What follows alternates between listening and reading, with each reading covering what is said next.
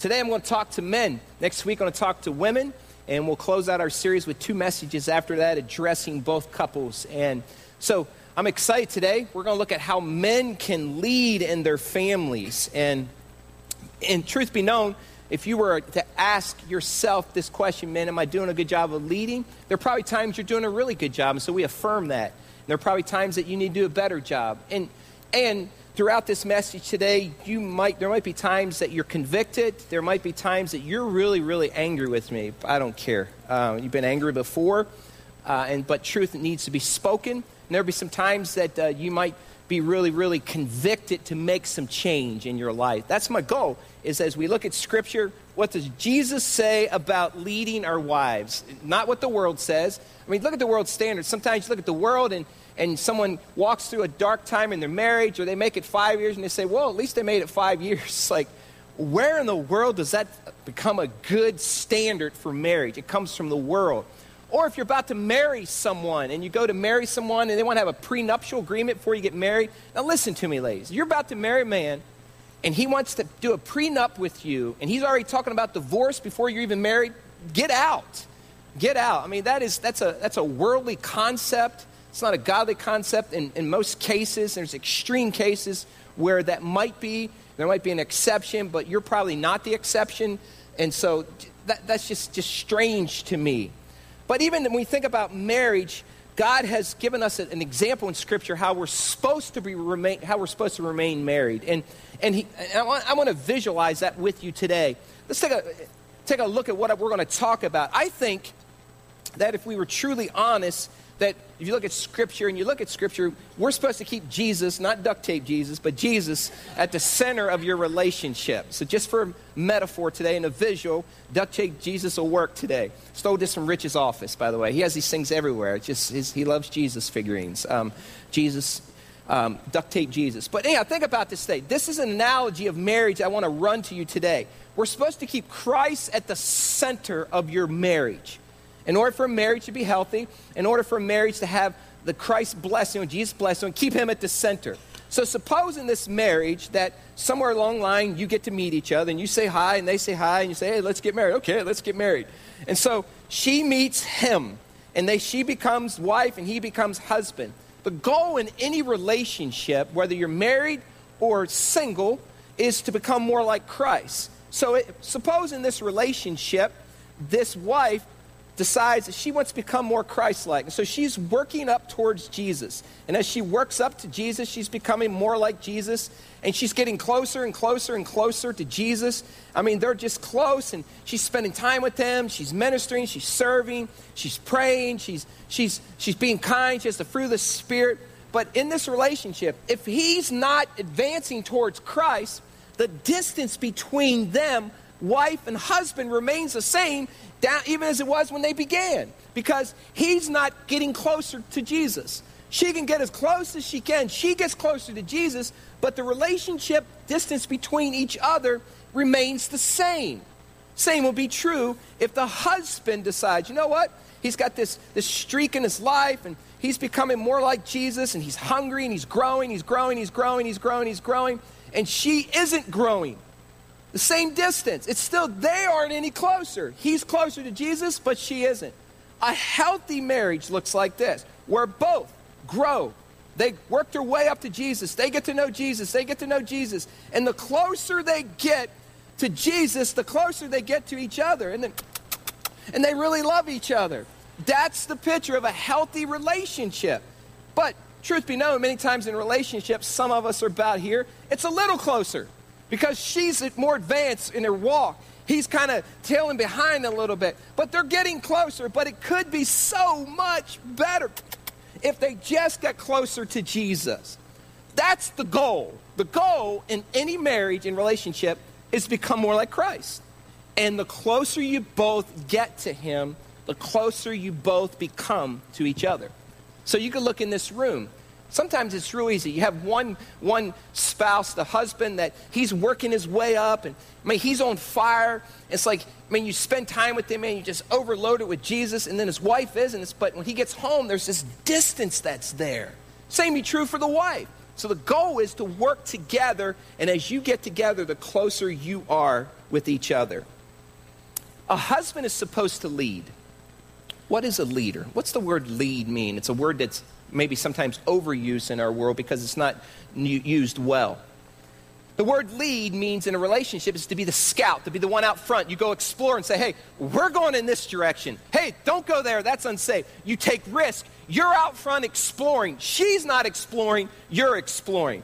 The word lead means to influence your wife, to influence those around you, become an inspiring influence as a leader. The word lead means first one in. That means you're the first one into trouble. Bankruptcy knocks on your door. You're standing in it. You're taking the heat for the family. First one in means this is a direction. A bullet or attack comes upon your home. You're the first one in taking the bullet. First one in. That's what a leader does. That's what a godly husband should do. But that wasn't the case in the beginning. Grab your Bibles and turn to Genesis chapter 3. Genesis chapter 3. If you need a Bible, hold your hand up. And the ushers will be glad to put one in your hand. Genesis chapter 3. I'm going to encourage men to take notes today. Because this is a message for you, husbands. This is a message for you. Those men are thinking about marrying one day. This is for you. So, if you don't have a pen and your wife is taking notes, take the pen from her. Take the note page from her. Wives, you're not taking notes for him. He's supposed to be leading. Now, guys, look down your aisle. If there's a husband there, he's not taking notes, and the wife is, beat him up right now. Just beat him up in the name of Jesus. I'm serious. Look down your aisle. Anybody's not taking notes, he's not leading, beat him up. Take his lunch money and kick him out of here, okay? Genesis chapter 3. If you've never been with us before, I'm sorry. You're going to be in for a treat today. Genesis chapter 3. Stand with me. We're going to read it together. Genesis chapter 3. Genesis chapter 3 and verses 1 through 7. Let's look at this first model. Adam and Eve are the first married couple. Temptation comes upon them. Look what happens. Genesis chapter 3, verses 1 to 7. Let's read it together. Ready, read. Now the serpent was more crafty than any of the wild animals the Lord God had made. He said to the woman, did God really say, you must not eat from any tree in the garden? The woman said to the serpent, we may eat fruit from the trees in the garden, but God did say, you must not eat fruit from the tree that's in the middle of the garden, and you must not touch it, or you will die. You will not surely die, the serpent said to the woman, for God knows that when you eat of it, your eyes will be open, and you will be like God, knowing good and evil. When the woman saw the fruit of the tree was good for food and pleasing to the eye, and also desirable for gaining wisdom, she took some and ate it. She also gave some to her husband who was with her, and he ate it.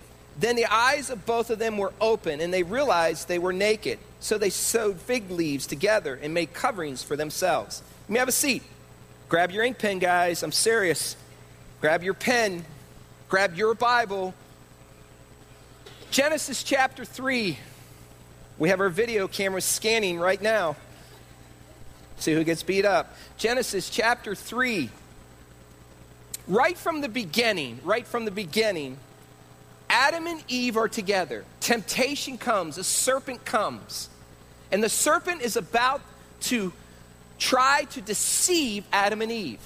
And he does, by the way. In fact, look what happens. The serpent comes, he looks at the woman, he says, you could have this, you could be wise, your eyes could be open, and you could be like God. And so she is there. She takes the fruit. Eve eats first. Sins. And then it says she gives some to her husband and he eats it too. Where was the husband? Look back. Look. Verse 6.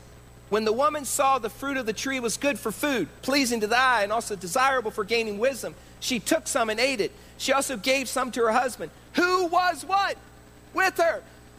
Right from the beginning. I'm telling you, horrible leadership. There's the man with her. Larry Crabb's got a great book called The Silence of Adam, and he talks about from the very beginning, man committed the sin of omission. Sin of omission. He should have stepped up. He should have led. He should have been the first one in and said, serpent, get out of here. I'm going to stand and guard the gateway of my home. But he was with her. He watched his wife fall.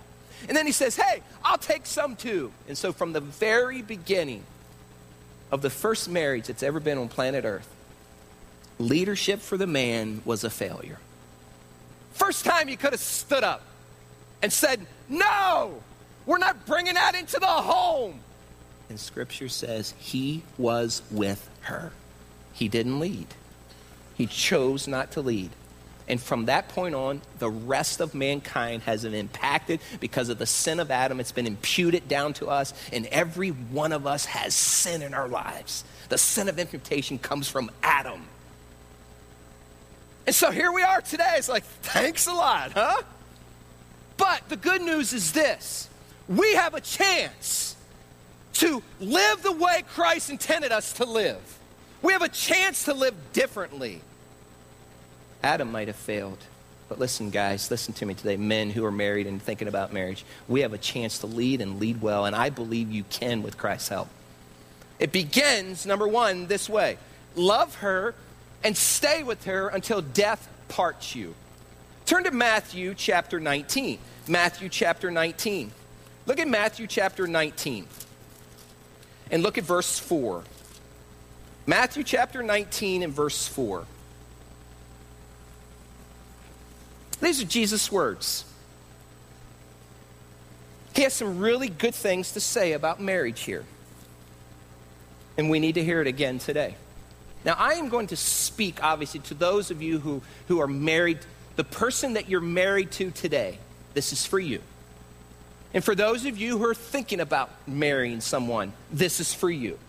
To the one that you're married to today, Jesus says this.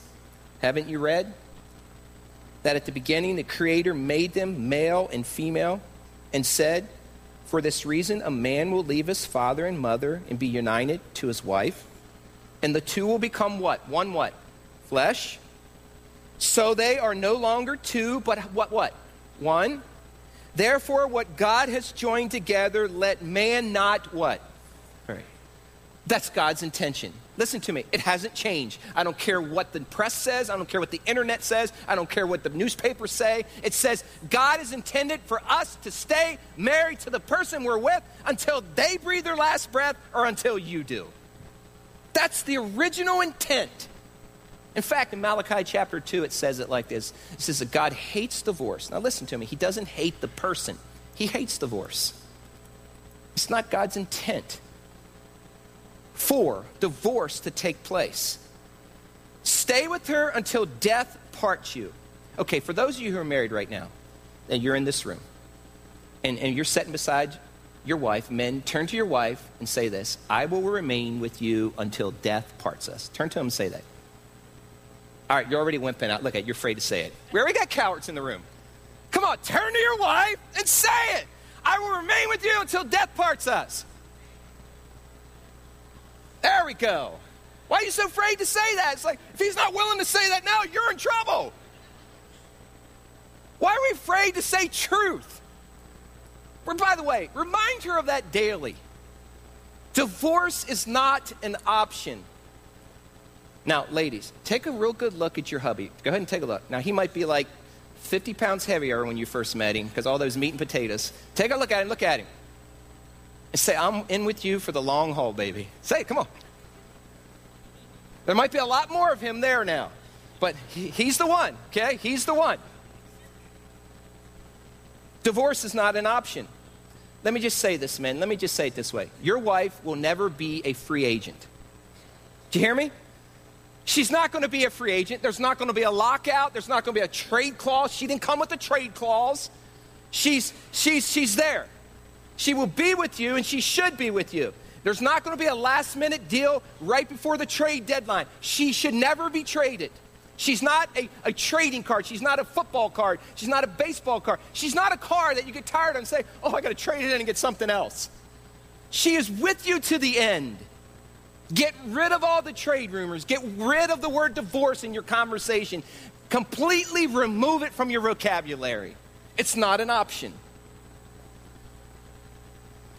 Okay, you might say this then. Pastor Jim, she's not the same as she was when I first met her. When I met her and she was 16, my heart used to go, and she would do anything for me.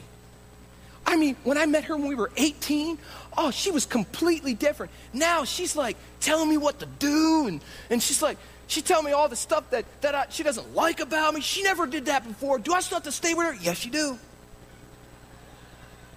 There's no trade clause here. Maybe it's just time for us to do what the Word of God says. The Word of God says this, that husbands are supposed to love their wives like Christ loves the church and gave himself up for the church. Now think about that for a second. Christ loved us even in the midst of our sin. Right now, when we choose not to be obedient to God, God doesn't say, I'm going to leave them and depart them. Because the Word of God says he will never leave us nor forsake us. So even in the midst of us not being obedient to God, God still loves us. God's still there. God's not leaving. The picture's the same. If she's saying things and doing things, goes both ways. Next week we'll address the women. But today we're talking to the men. Listen, if she's doing things and saying things, the Word of God says, you still love her. Truth be known, he loves us even when we turn our backs on him and do things that hurt him. And the Word of God says that's the imagery that's used. Love your wife regardless. Too many say this too. I hear this often. After a while, they've been married 5, 10, 50, 60 years. I'm not sure they're the one. They're not the same as they were when I first. She isn't the same. She's a little different than she was. She's a little bolder. And she says this, and she has her opinion. She never had an opinion before. That's what I liked about her. But now she's got an opinion about everything. I'm not sure she's the one anymore. I think I married the wrong person. Let me just say it this way. When you married her, whether she was 18, 20, 40, 60, or 80, she became the one. Listen to me. She became the one. Regardless of what you think now, if you think you married the wrong person, forget it. When you signed the line, it was a covenant before God. She's the one for you until you die. No options. No trade rumors. None whatsoever. You might say, well, I'm not sure she's my soulmate. Listen to me. Listen, if you're thinking about getting married and you're in this room today and there's doubt in your mind about her or about him, then get out. Because I'm telling you, once you say yes before God, and once you sign that certificate, and once you have that covenant between God, guess what? They're the one for the rest of your life. It's not the wrong person. See, you should take this seriously. But most don't. Some will say, well, I think I made a horrible mistake. And I say, you should have thought about that when you said, I do. Because right now you are committed to the end. He's the one, she's the one. Let me just say, there's freedom to that statement, by the way. It's not like it's like, oh, bummer. Someone said, I got another 30 years with her? Or I got another 40 years with him? Listen to me. There's freedom to that statement. You no longer have to worry if you missed out. Oh, I think it was that girl in like junior high that was yes, no, or maybe, and she said maybe. I should have taken that for a yes. Listen to me. The one you're with is the one. You no longer have to worry. She's the one, so stop looking elsewhere, guys. Now, that doesn't give you an excuse to not work hard at your marriage. In a world that is constantly trying to tear us apart with these enticing desires, the way to overcome is to settle that issue in your marriage. She's the one. He's the one. The wife that you are married to today, let me help you understand this better. The wife that you're married to today, guys, is your standard of beauty. Now, I want to play this out for you, help you understand this. Your wife is your standard of beauty. When she was 20, she was your standard of beauty. When she became 40, she might not look like when she was 20, but when she's 40, she's your standard of beauty. When she's 60, when she's 80, when she breathes her last breath, there are no other standards. There are no other women. The woman that you're with, that you're married to, she's your standard of beauty for the rest of your life. There's freedom in that. You know why? Because I don't need to look anywhere else and say, well, compare. I don't need to compare to anybody because my wife is my standard. Let me tell you, Ann Catherine Bortner Brown is my standard of beauty. Man, she rocks. She rocked when she was 21 when I saw her on Grace campus, and she caught my eye with that Michigan State sweatshirt, and she rocks when she turns 45 this week. She's my standard of beauty, and I'm with her for the long haul. Now listen, you should feel the same. Truth be known, Ann Catherine Brown's not your standard of beauty, men. Your wife is your standard of beauty. And when they become that standard, they know they are. Because you're not looking over here, and you're not looking over there, and you're not spending night on pornography at night, dialing down this stuff and trying to see other standards. She becomes your type. She becomes your category. Settled deal. You don't need to look anywhere, and she's secure, and you can see it in her face. You can see it when a woman is loved. When her husband knows that she is her standard of beauty, she radiates. That's the picture. So guys, forget it. There's no options. There's no trade clauses. Love your wife, the wife of your youth. Make a covenant with your eyes, Job 31:1 says, and make a covenant with your standard of beauty. Take that picture of your wife right now and say, baby, you're looking good. And that picture just moves with you. She might be older, but she is still your standard of beauty, 20, 40, 60, 80. That's your standard of beauty. I think when you nail that one down, it changes everything because there aren't any other comparisons. A little sidebar here, too. Now, that does not give you permission, men, for you, because you are her standard of beauty. Now, that blows my mind. I'm Anne's standard of beauty. It just blows my mind. Wow. And for some of you guys, it really blows my mind. But seriously, that does not give you permission to be this fat slob that smells like a can of B.O. I'm serious. Well, I'm her standard of beauty. Pastor Jim said, here I am. That's not the case. Make yourself desirable to your wife. Ladies, same for you. We've talked about this before, but we'll talk about it again in this series. Men are visual, and it triggers hormones in them. Make yourself appealing to your man. Just don't settle. Don't settle in. Let me say it this way. I love that my wife, Ann, takes care of herself. I love that she works out, even at 45. I love seeing my wife in shorts. I really do. I mean, I love just seeing her in shorts. And I love that she takes time to work out. And part of that is not only just for me, but the Holy Spirit lives in us.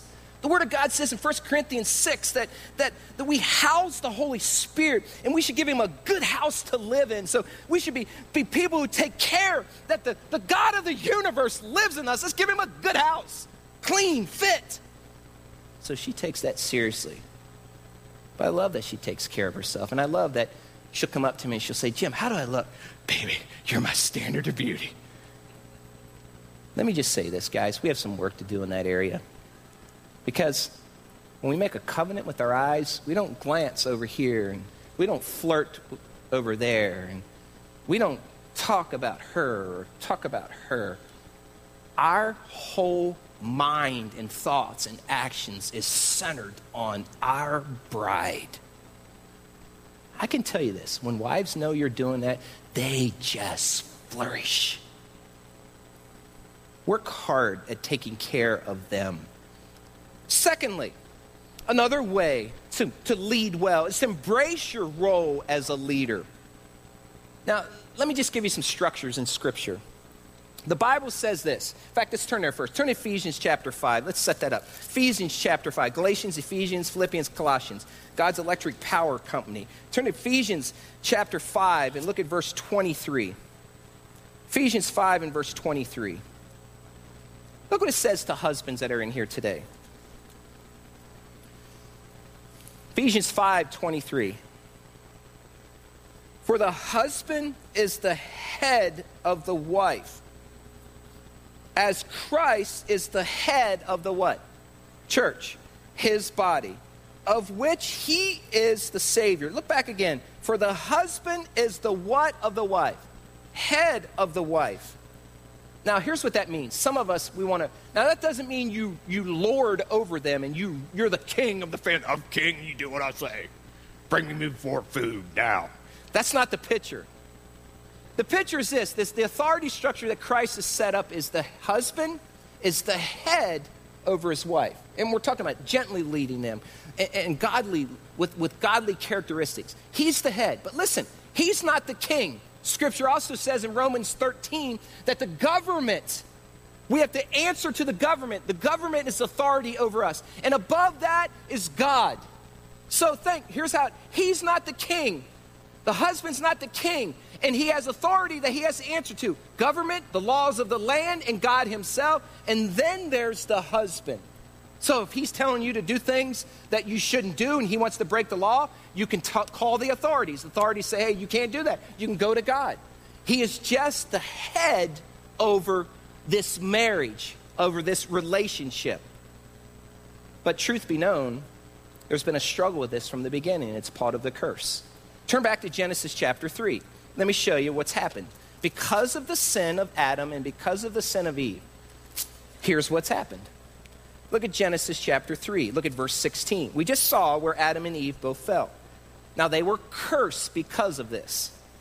Look at Genesis chapter 3 and verse 16. Here's the curse to the woman. To the woman, he said, I will greatly increase your pain in childbearing. With pain, you will give birth to children. There's not a woman who's had a child that doesn't understand that. That's part of the curse. It's like, don't you want to say, thanks a lot, Eve? I mean, that's part of the curse. But what often gets overlooked in this curse is this secondary thing. Look at it. Your desire will be for your whom? What's it say? Husband, and he will what over you? Now, if there wasn't sin, if sin never entered the world, then there wouldn't be this curse here. Here's what that means.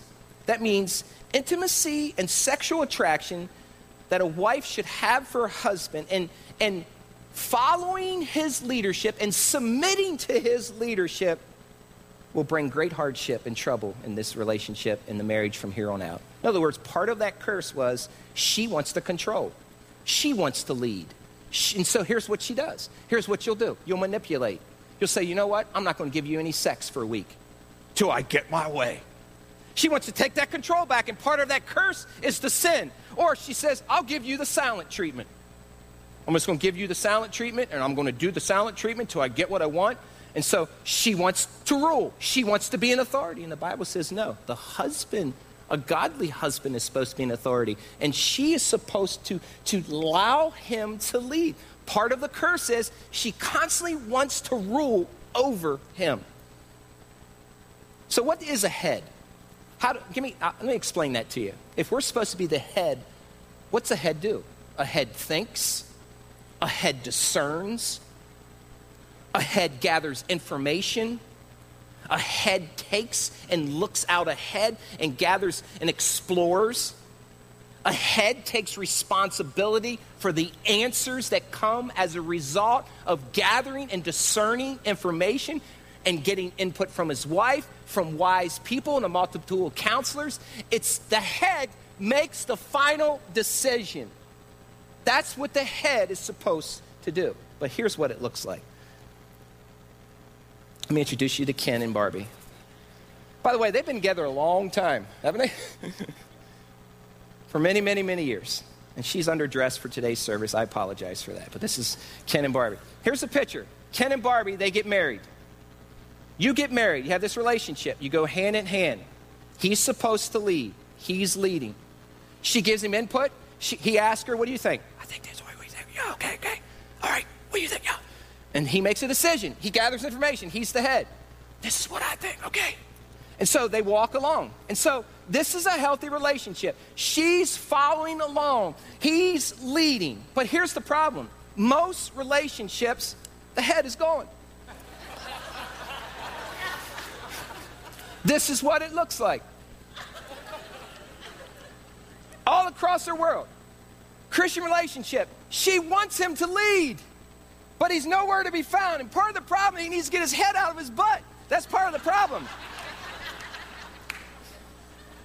And so what happens is she starts leading because he is quiet like Adam was. He should be saying something, and he has the sin of omission. He's silent. And so she says, I'm not letting that happen again. I'll lead. Let me tell you, church, this isn't what Christ designed for a marriage relationship. But part of the problem is women are screaming for leadership, and men have acquiesced to doing nothing. It's not uncommon. Our kids need to go to church. So what's she do? I'll take them to church. Our kids are sick. And you know what happens? Kids are sick. Mom stays home with the kids. Instead of dad staying home and mom going. And so we have this shift in leadership. And what really needs to happen is he needs to put his head back on and start leading. But what is wrong in our world is his head is somewhere else. And he's supposed to be leading his family. God said we're supposed to be the head. We have authority over this relationship, but we have to answer to the government and we have to answer to God. But men are nowhere to be seen in a lot of relationships. We need to put Jesus back at the center of our relationships. We need to make Jesus the object of worship. Worship the Creator, not to create anything. Now, here's some problems. Some of us get in these relationships and we worship our wives. Oh, I just love her so much and I want to just worship her. And whatever you want, baby, let's do. And so what happens? We worship a created thing instead of the creator of the created thing. And God says anything that replaces me is an idol. In some relationships, men do everything for their wives and they serve their wives to the point where they worship their wives. That's not healthy either. We should never worship a created thing. We're supposed to worship the creator of the created things. And anytime you worship something that's not the creator, it becomes an idol.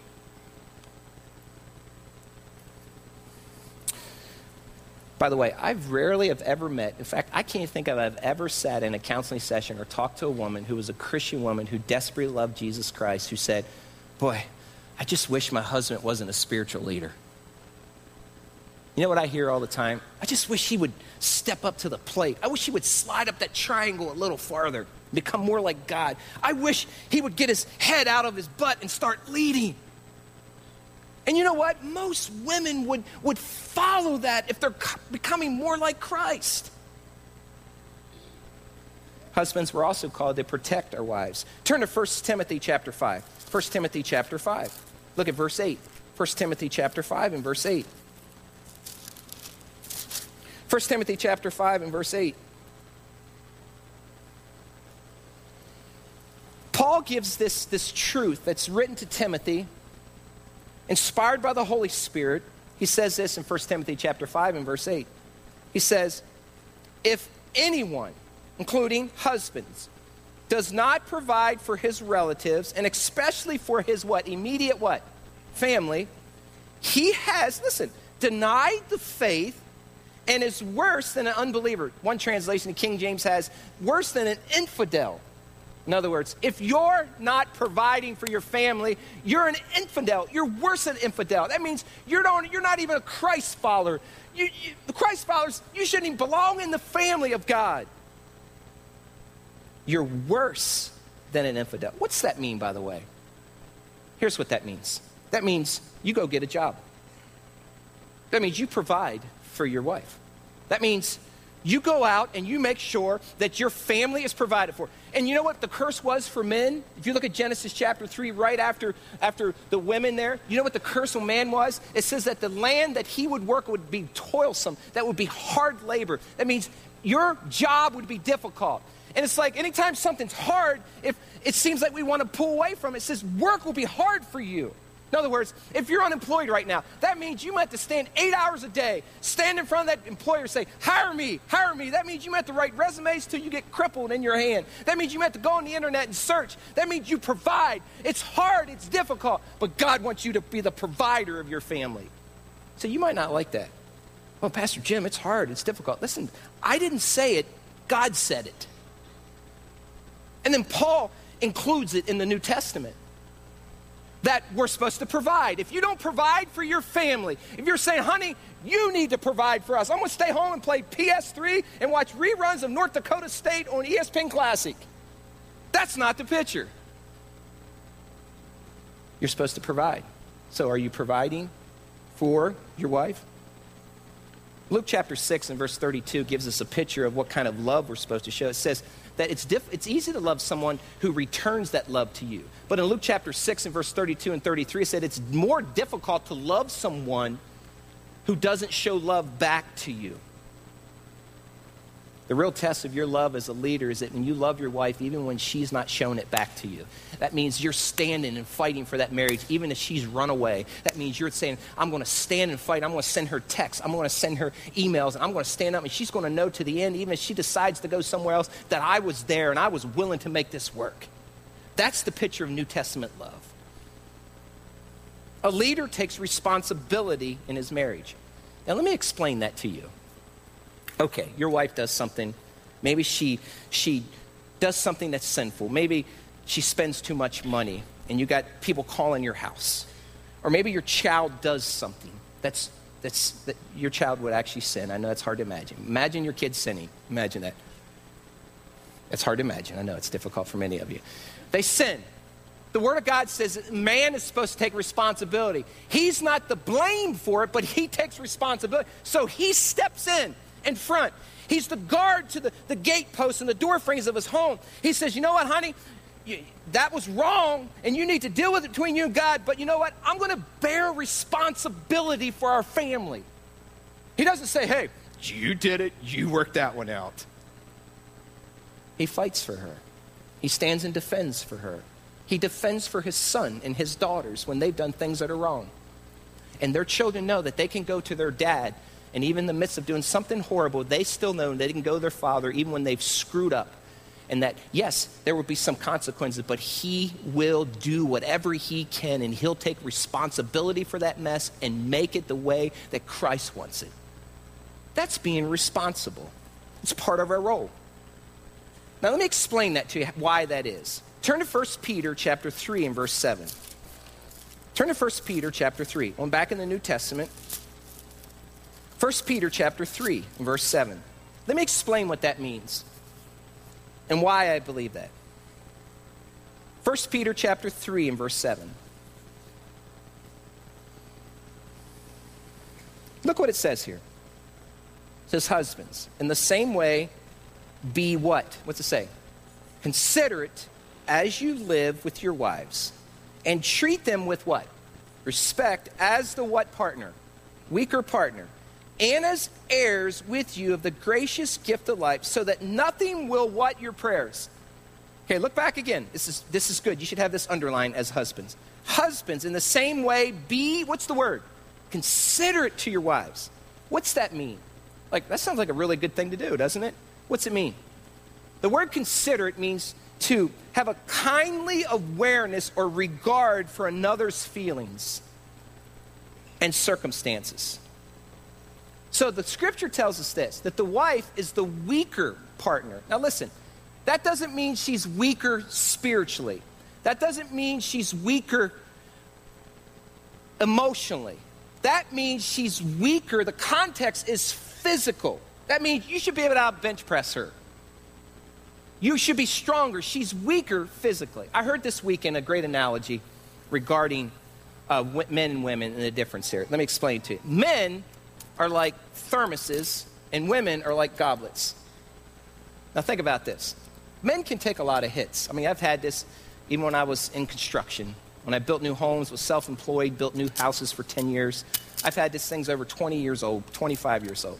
I mean, it's got some dents. I mean, it's fallen from second story, but you know what? It still works. It can take hits. Men can take hits. You could have men going at each other, bearing at each other in a game, just nailing each other in a football game, and afterwards they tap each other in the butt and say, good game. And so men can take hits. They can drop it. Even when I brought it this morning in my backpack, it was like, I don't have to worry about it. But women, it says, look, it's still licking and it's going to keep on ticking.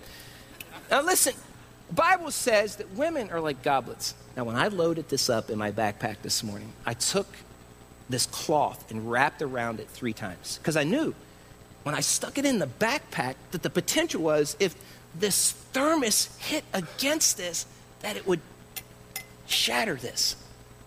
And the Word of God says women, they can't take the beating that we can take. It says that we're supposed to treat them in a considerate way. In other words, treat them. Guys, let me ask, is this how you treat your wife? supposed to be kind to them, and our words aren't supposed to be harsh because they can't take what we can take. And it says we're supposed to gently hold them. And when we see them, we make sure that we protect them because they're not as strong as we are. The problem is this. We don't treat them like this. We talk to them like we do our buddies. We treat them like we do men. And if you work too hard at it, you can shatter them. The Word of God says, men, husbands, love your wives in a considerate way as Christ wants you to. And it says, if you don't. Okay, look. I'm not making this up. This isn't Jim's. This is the Word of God. If you don't, when you pray, your prayers will be what? Hindered. Here's what that means. I see it happen over and over and over again. I see these marriages that are on the rocks. They're messed up. I see this husband who's crying out and praying for his wife. He's crying out, God, save us. God, you need to take care of this, Lord. We got this problem. We got this trouble. We got this trial. And the Word of God says, if you're not being considerate to your wife and caring for her, when you go to pray to him, guess what happens? God looks down and says, not a fat chance in the world am I going to answer that prayer. So here's what happens. Your family suffers because of your life. All over this auditorium and all over our world are marriages that are suffering because one husband is not gently caring for his wife.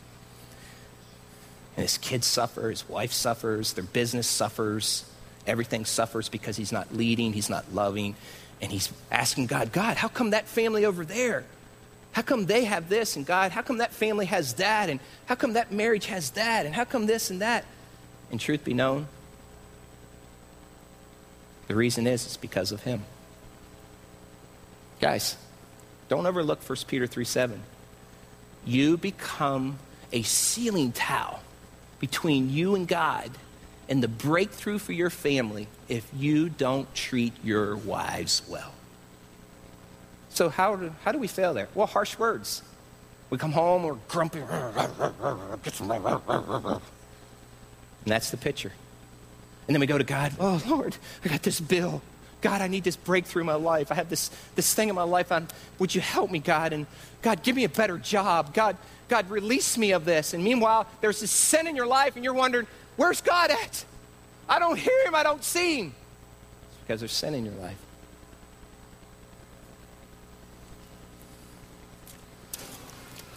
Men default one of two ways. This weekend, we took a group of men on a men's retreat to Epworth Forest, and we talked about real men issues. And you can talk differently with men than you can with women. And while we were there, we heard incredible teaching on the ways men default in their leadership. Men do one of two things. They either become a coward or they become a chauvinist. And so you're either default to one of two areas when you're in sin. You'll be a coward or you'll be a chauvinist. And out of that comes poor leadership. And the Word of God says in order for us to be a biblical and godly leader, we got to become more Christ-like. We got to be pursuing him. And when we're not pursuing him, out of that comes these two styles of leadership. Listen to these. The first is chauvinism. You'll see it all over. I see it all the time. Let me give you some metaphors of some names of men that are chauvinists. First one is this. No sissy stuff, Sam.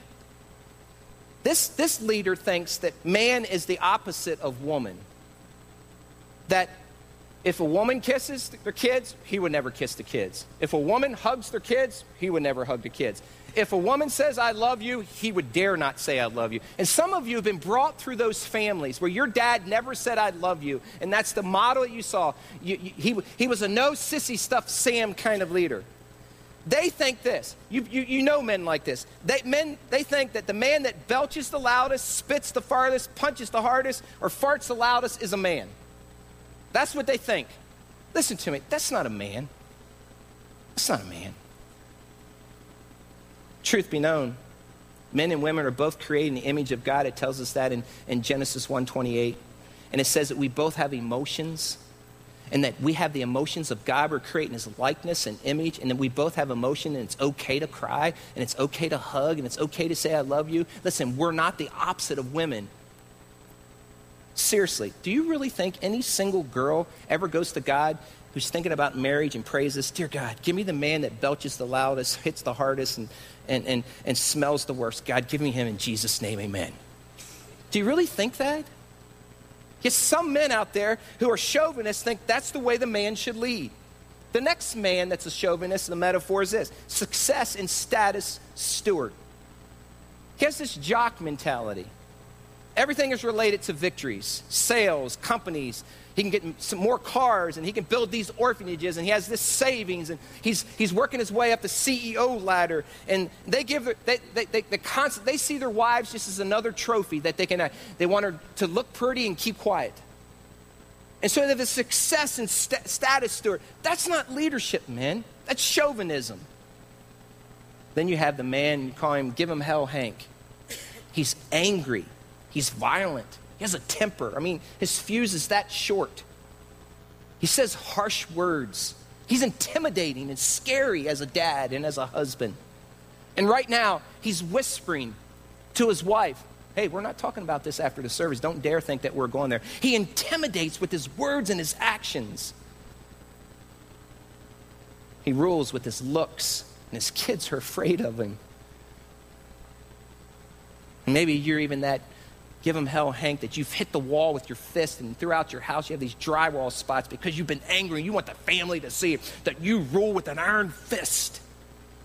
And you have all these children and a wife that's in a coward position because of some man who thinks that's the way a man should lead. If you're this guy and you're in this auditorium, you're an idiot. No, it's not funny. You are. If you think that's the way you should lead your family, I heard guys say this weekend, you're an imbecile. That's not a godly leader. That's not the way God designed men to lead. If you're touching your wife and you're threatening your wife with your words, and ladies, if you've ever been touched by a man in a harmful way, if he's ever struck you, listen to me, he's not God. He's not the king. There's authority. You call the police. You call Grace Community Church. You get out of that home. And I mean that. See, but here's the problem. There's these men out there. And they drop out of these marriages, and rightly so. You should run from that if he's abusive to you. And they prey on these single moms. And they prey on these single again ladies. Because these single again ladies, they're living in poverty with kids because some man left them. And this guy knows it, and he goes in and he intimidates, and he shows up and he starts bullying her around. That's not love.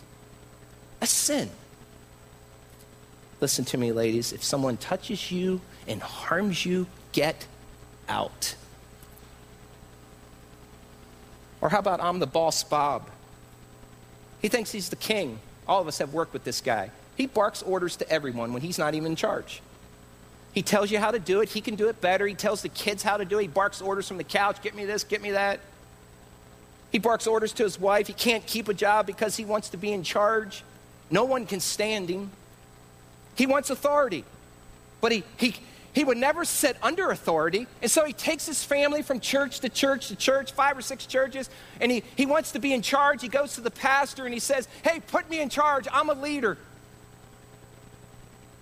He takes money and he uses for his power, and his kids suffer from it.